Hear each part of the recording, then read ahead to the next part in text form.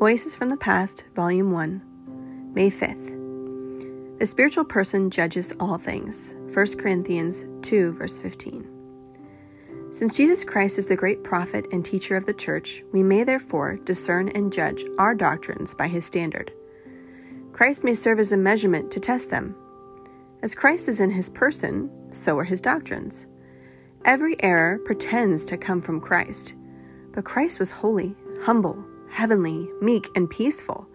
Yea, he is contrary to the wisdom of the world and all the gratifications of the flesh. Thus, so are the truths he teaches. They have his character and image engraved upon them. Would you like to test whether this or that doctrine is from the Spirit of Christ or not? Examine it by this rule. Whatever doctrine you find to encourage and countenance sin, to exalt self, to be accommodating to the world's designs, and that bends to the humors and lusts of men, you may safely reject.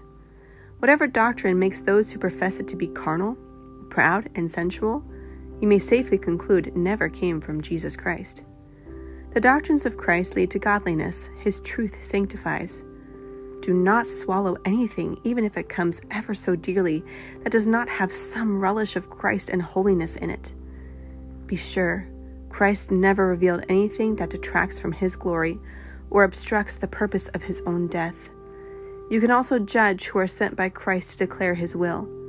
They have his Spirit in their hearts and his words in their mouths.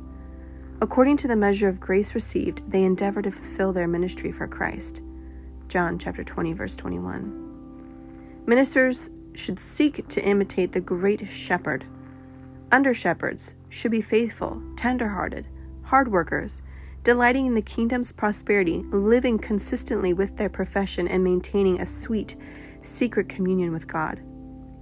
Those that imitate Christ in these things are surely sent from him to be a choice blessing to his people.